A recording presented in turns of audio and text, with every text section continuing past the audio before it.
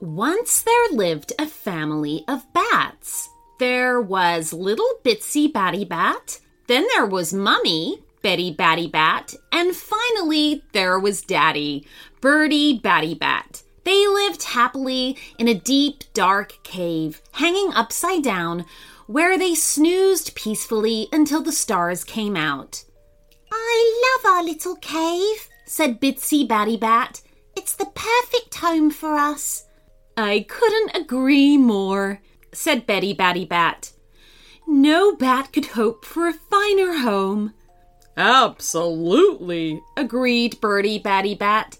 "And it's all the more perfect because we're all here together." And so they lived happily, a family of Batty Bats, until the day the bulldozers came.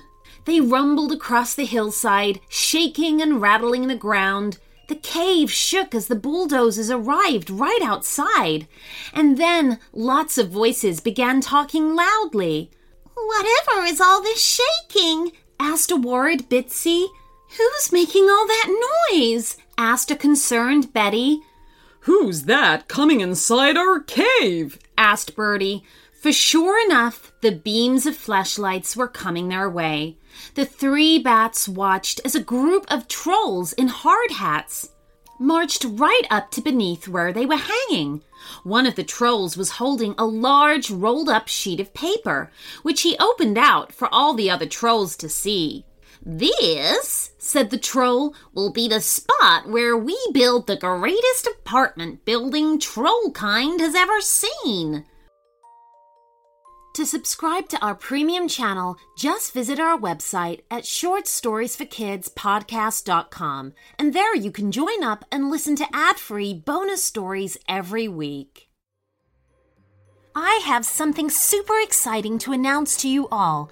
Behind the scenes, we've been working on a very special book, which is full of stories that I have read out on the show. This paperback collection features 38 original stories written especially for the Short Stories for Kids podcast. From princesses exploring a castle to bullying aliens out to steal the moon, this book is packed with witty, entertaining tales to keep kids amused. There are pirates, skeletons, dinosaurs, mermaids, and much, much more. Discover for yourself just why Short Stories for Kids is enjoyed by so many children all over the world. Available on Amazon, the link is in the show notes.